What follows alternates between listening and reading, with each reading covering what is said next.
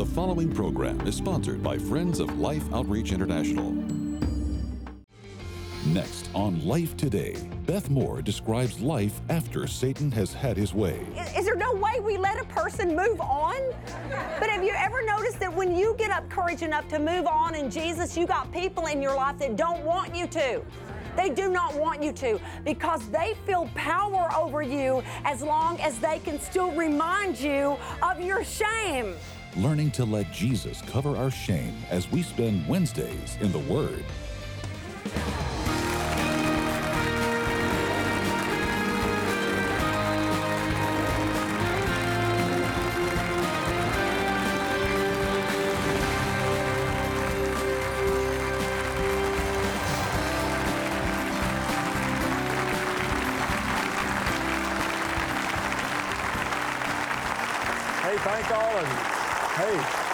Thank you, and we welcome you to Life Today. I'm James Robison, and my wife Betty and I are glad you join us on Life Today. We've got a series of devotionals for every day of the year.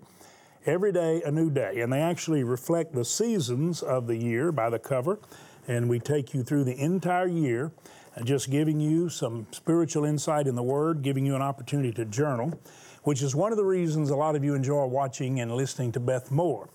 Not only in her incredible seminars and wherever she's speaking and sharing, but right here on Life Today all around the world.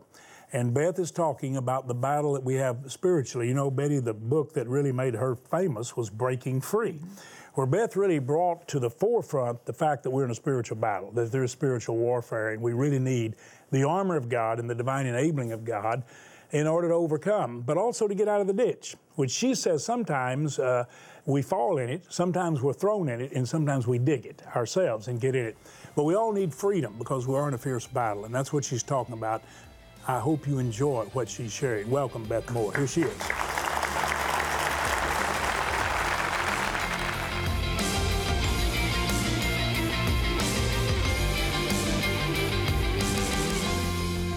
Luke chapter 8, verse 26. I'd love to read all the way through 39. Then they sailed to the country of the Gerasenes, which is opposite Galilee. When Jesus had stepped out on land, there met him a man from the city who had demons. For a long time he had worn no clothes and had not lived in a house but among the tombs. When he saw Jesus, he cried out and fell down before him and said with a loud voice, "What have you to do with me, Jesus, Son of the Most High God? I beg you, do not torment me." For he commanded the unclean spirit to come out of the man. For many a time it had seized him. Everybody say many a time. Many a time. It had seized him. He was kept under guard and bound with chains and shackles. But he would break the bonds and be driven by the demon into the desert. We talked about the isolation in our last series when the enemy has his full way. Verse 30, Jesus then asked him, "What is your name?" And he said, "Legion." For many demons had entered him, and they begged him not to command them to depart into the abyss. Now, a large herd of pigs was feeding there on the hillside, and they begged him to let them enter these. So he gave them permission. Then the demons came out of the man and entered the pigs, and the herd rushed down the steep bank into the lake and were drowned. One of the oddest moments that you'll ever find in all of the New Testament. But I do think it bears notice that when the enemy has his full way, when this herd was infiltrated by all these demons, isn't it interesting that they went off a cliff? If you ever want to know what the enemy wants you to do with your life, it would be to go right off a cliff. Because they had nothing to hinder him. They had no voice, nothing they could do with that legion. They had their full way with them and went right off that cliff. Anybody know what it's like to be standing right on the edge of a cliff, thinking if anybody even breathes on you, you will go over? And I got good news for you today. You are not going over that cliff in Jesus' name. Somebody say in Jesus' name. No, because he has come to save us from the edge of the cliff. Verse 34, when the herdsmen saw what had happened, they fled and told it in the city and in the country. Now, needless to say, they've lost their livelihood, so they're fairly upset. Verse 35, then people went out to see what had happened. And they came to Jesus. They wouldn't have to do that today. It would be on YouTube, amen? Like they'd already have we'd all be watching, have like 1 million views within the first week. And it says, then people went out to see what had happened, verse 35, and they came to Jesus and found the man from whom the demons had gone sitting at the feet of Jesus. Do not forget this part. Clothed and in his right mind, and they were afraid.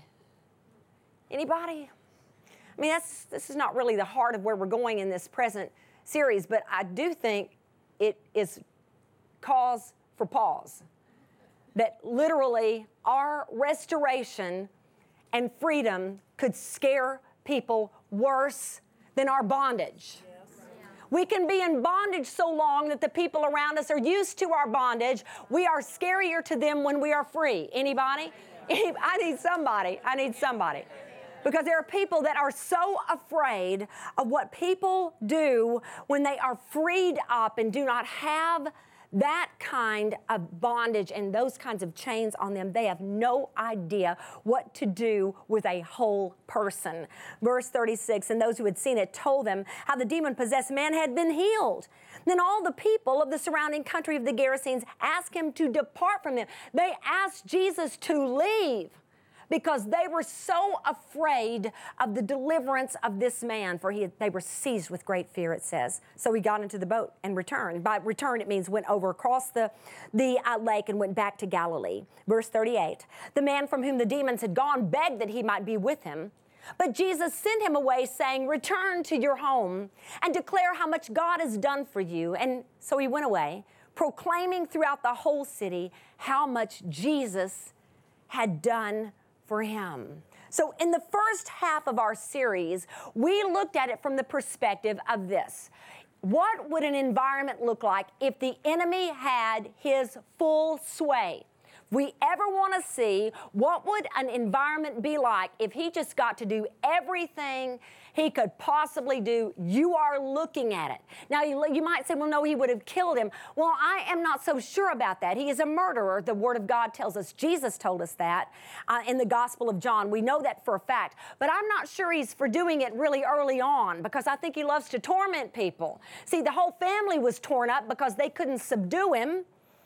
So everybody was upset because he'd been put out of the family. He's living around the tomb. See, there's a great impact of somebody in complete torment, because it not only torments the one person, but everyone who loves them, everyone in community with them, they are also tormented. I need somebody to say amen. Anybody know what I'm talking about? So I'm not just sure he wants to kill us off immediately. I think he gets a whole lot of ground out of tormenting a whole group of people with his activity. I think that's what we're seeing here.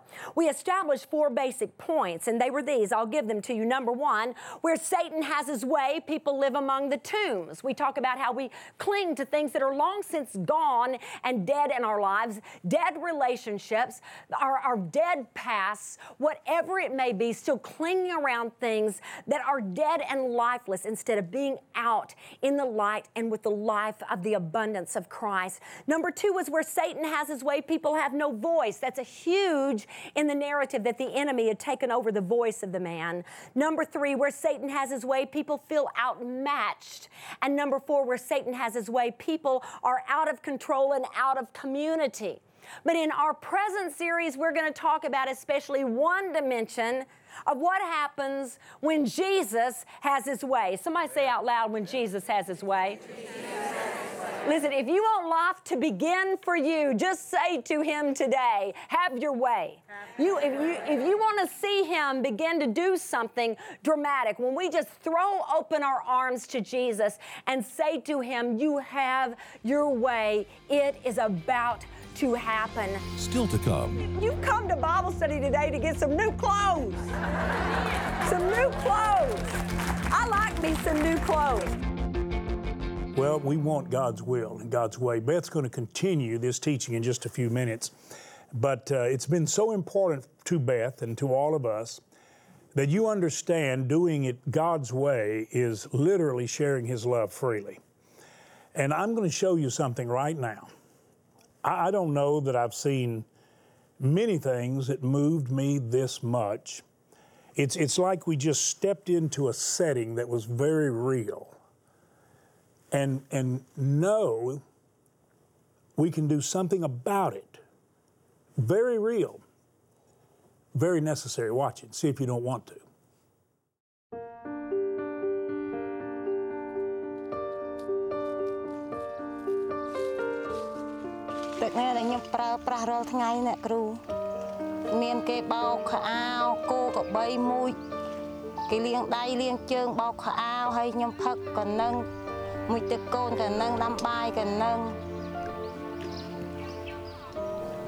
Like con chư, đai con là những cái ngày luôn, con slap đầu nữa, nhưng mà làm nó nát con nhưng mà lời.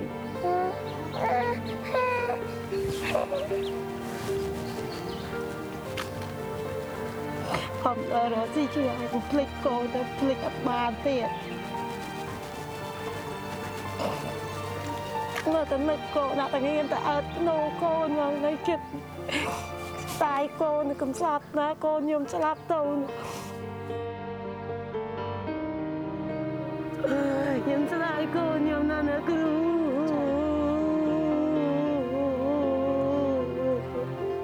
nhôm không ta không bắt tục nó ta bắt lấy tiền nó con nhôm nó chạy đuổi.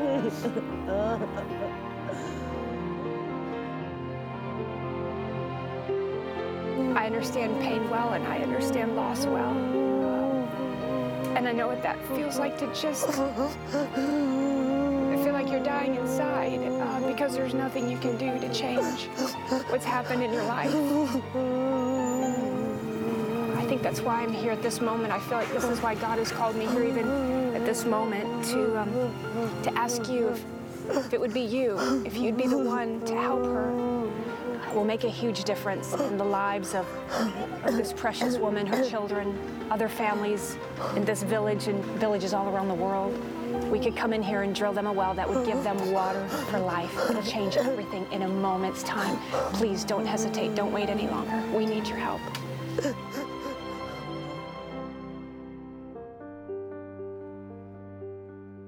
We know what it feels like to lose a child.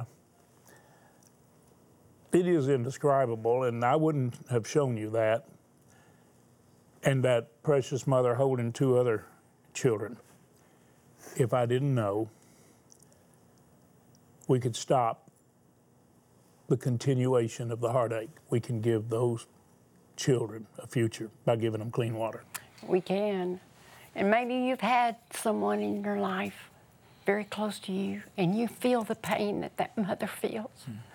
She's weeping from deep down in her heart.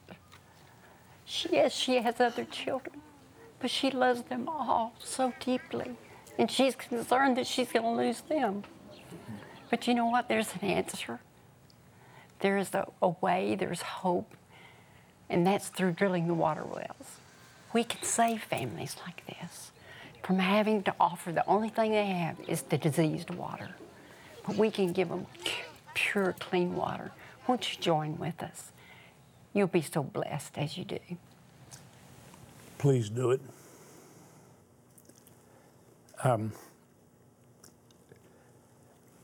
We must drill a well right there.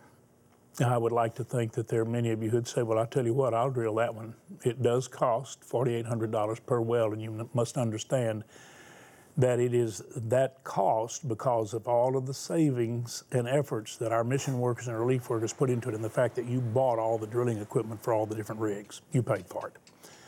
And so they're ready to go.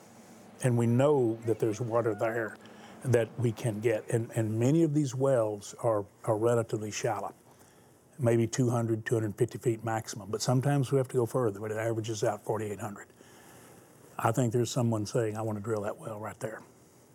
I want to give those little children, I want to give them a future. I want to stop the heartache. I can't heal what happened there. She's over that little mound of dirt where her little girl is.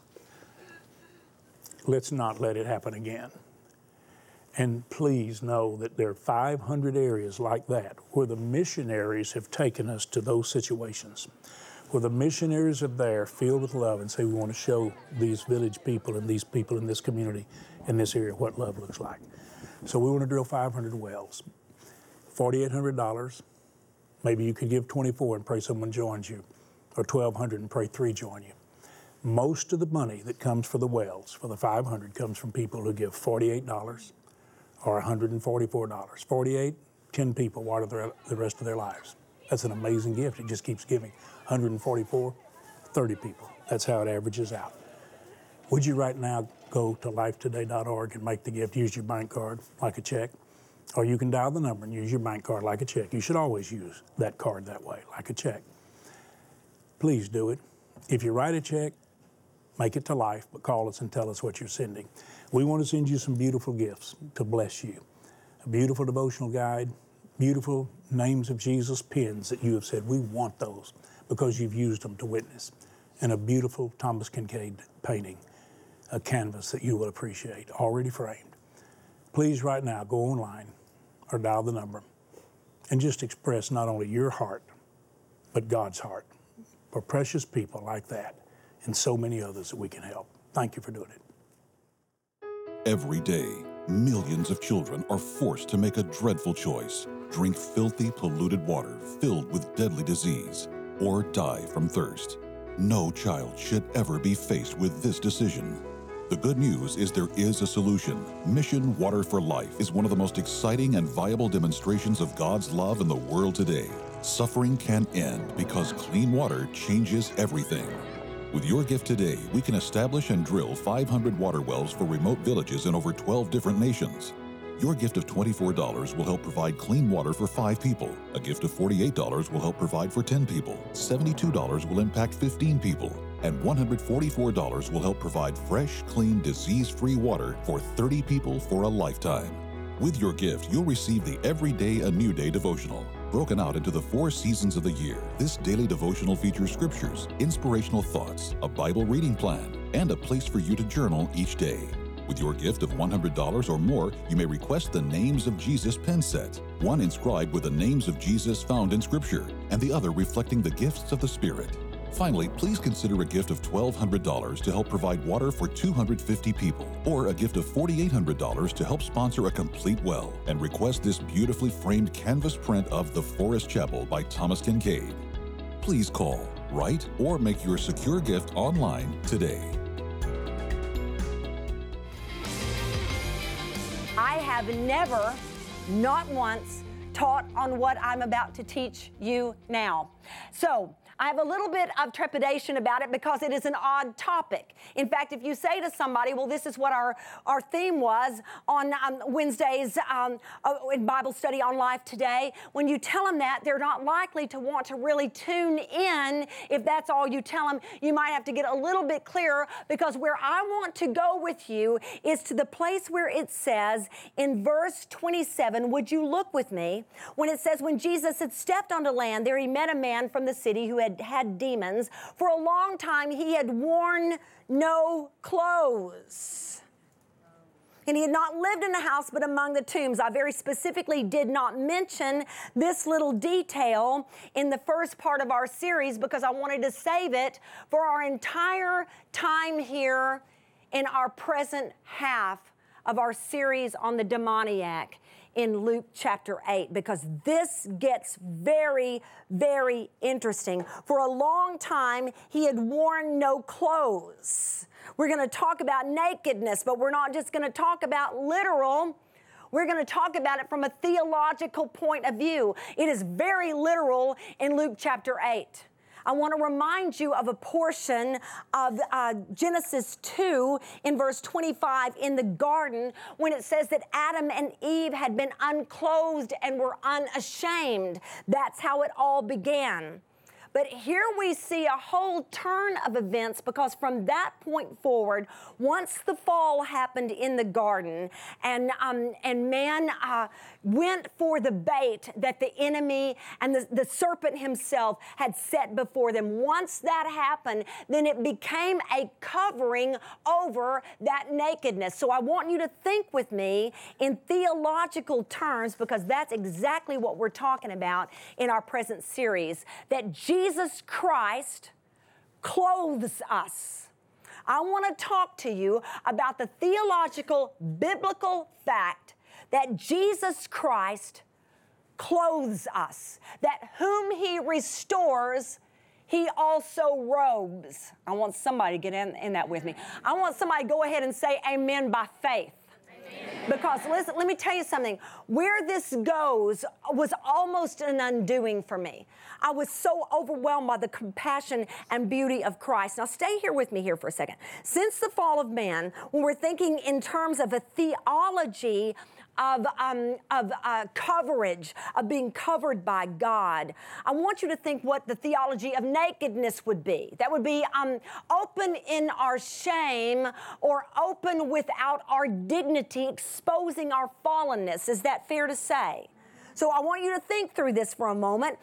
When was the last time you felt like you had really exposed your folly? Anybody?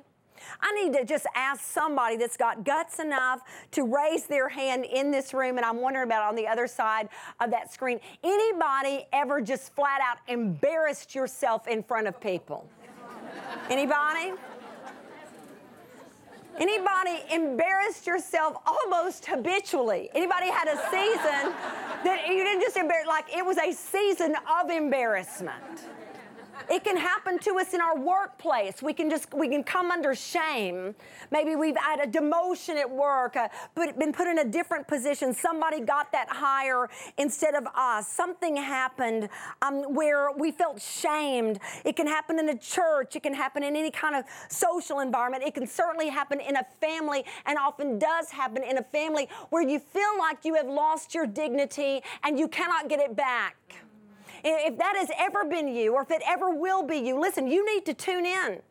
Because this is one of the most beautiful things that you can possibly find in this narrative, where the enemy had come to torment and left this man completely exposed in his shame, and he is clothed at the end of the scene and in his right mind. And I want you to press into this story with me. What happens when people want to remind you of your shame? How you have exposed your foolishness or your stupidity. Have any of those? Let me tell you something. I have got some friends that are stuck back in my old life. I need somebody. And I don't care how many years have gone by, we bring up the same thing about me sooner or later when we have a reunion. Anybody? They go, well, remember when? I'm trying not to any longer remember when, because stay with me here, it's been decades. It's been decades. Is there no way we let a person move on? But have you ever noticed that when you get up courage enough to move on in Jesus, you got people in your life that don't want you to? They do not want you to, because they feel power over you as long as they can still remind you of your shame. Come on, listen, we're about to get some robes on. I'm tired of it. Anybody else? I'm tired of it. I'm the new me. I'm not the old me. And I get to put on a new robe. Anybody? So you've come to Bible study today to get some new clothes. Some new clothes. I like me some new clothes. Now, look at something. This is what just killed me. Now, I don't know if I'm right about this, but I'm going to throw it out to you because, here we've got it. What do you have up here at the top of the narrative when it says in 27, for a long time, the man had worn no clothes and he had not lived in a house, but among the tombs. He's got a legion of demons. Come on down. We've seen and read what happens when Jesus calls them forth from him. But I want you to see now in verse 35, it says then the people went out to see what had happened, and they came to Jesus and found the man from whom the demons had gone, sitting at the feet of Jesus, clothed. Everybody say clothed. And in his right mind, and they were afraid. Clothed. Okay, now wait a second, because Jesus came to the shore. He gets off of the boat. The man with the legion of demons meets him on the shore. He's been around the tombs. He has got on no clothes, and now they come out. So he's not gone into town. They come out where he is because they've heard the news. but now he's sitting there in clothes when he's had no clothes. So I ask you today, how did he get him some clothes? How did he get him some clothes? Because I'm going to tell you, there was not a TJ Maxx of the Gerasenes. There was not a chest of drawers there among the tombs. The man had no clothes. He meets Jesus. He's got him some clothes. How, I ask you, how? And I'm just going to present to you, could it be, just what you hear this out of Isaiah 61:10. I got chill bumps just shooting right up my arms. I delight greatly in the Lord. My soul rejoices in my God, for he has clothed me with garments of salvation and arrayed me in a robe of his righteousness. I just wonder if Jesus just took off what was on his shoulders and went, you know what, wear this. I don't know. I don't know. He knew what was coming. Maybe he grabbed something extra. But what I'm going to tell you is this. The man had no clothes, and then he was clothed. The only thing that had changed was Jesus Christ. So this I promise you, Jesus dressed him. Is that fair? Is that fair? Jesus dressed him.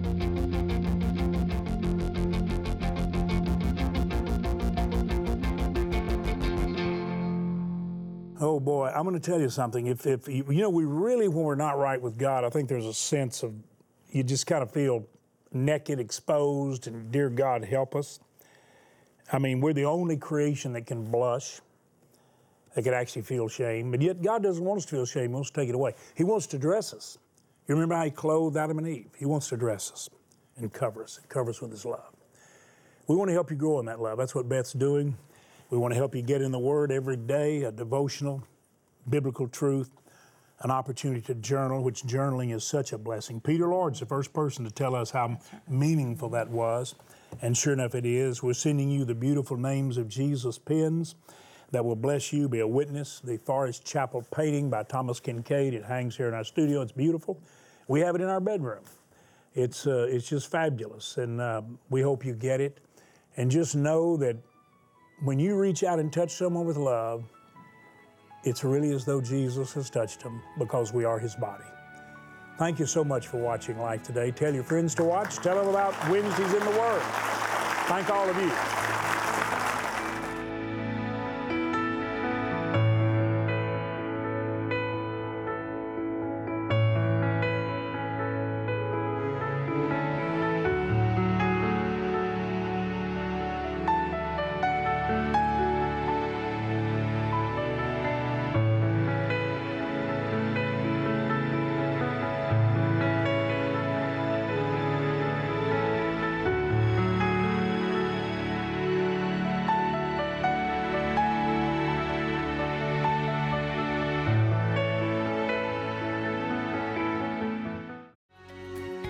Tomorrow, Fox News Channel host Gretchen Carlson shares how her accomplishments did not come easy.